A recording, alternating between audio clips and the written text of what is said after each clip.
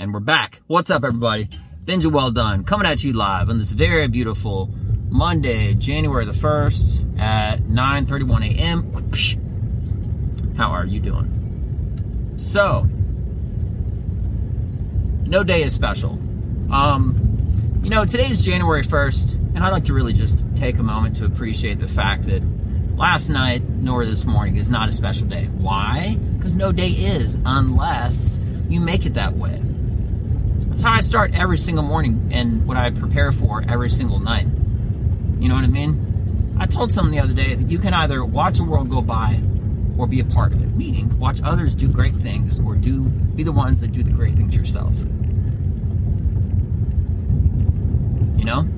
I had somebody who told me that they were, it was December the 30th. They said they were talking about looking into, they're going to start studying in real estate for the new year.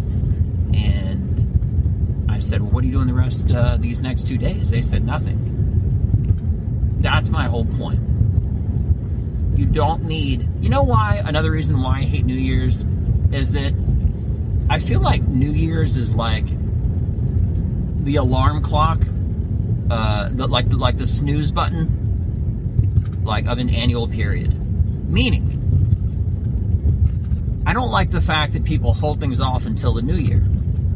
Do it today. Do it yesterday. You know what I'm saying? I get so very easily and very truthfully angry and irritated when I just, the things that I hate the most personally, that I avoid and work on avoiding, like procrastination and stuff like that. Anything that has to do with it, even if I see other people doing it, it just drives me crazy. I hate seeing it. I hate being near it. I hate being a part of it. I even told somebody, I won't wait.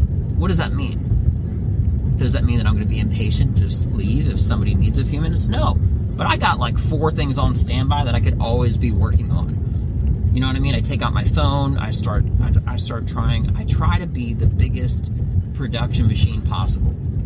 Because as someone once said, and I'm paraphrasing, that every day, essentially, the more you do, you're advancing yourself in your future. So 5 days from now, if you worked really hard on day 1 of those 5 days, you'd be more down the road, so to speak, at that 5-day point, compared to if you just sort of did things sort of gingerly, just sort of passively, So, anyway, I went to bed last night early.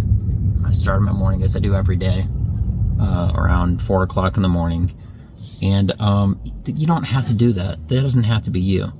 But I'm so obsessed about appreciating and taking every moment that I can.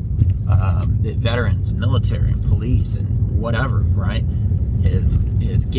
are giving right now, and using these moments, this time, to honor them, not just for any potential sacrifice, but for what they're doing right now, going to bed late at night. You can always take a moment and celebrate, but I don't believe in this whole thing about celebrating a moment without there being a reason behind it.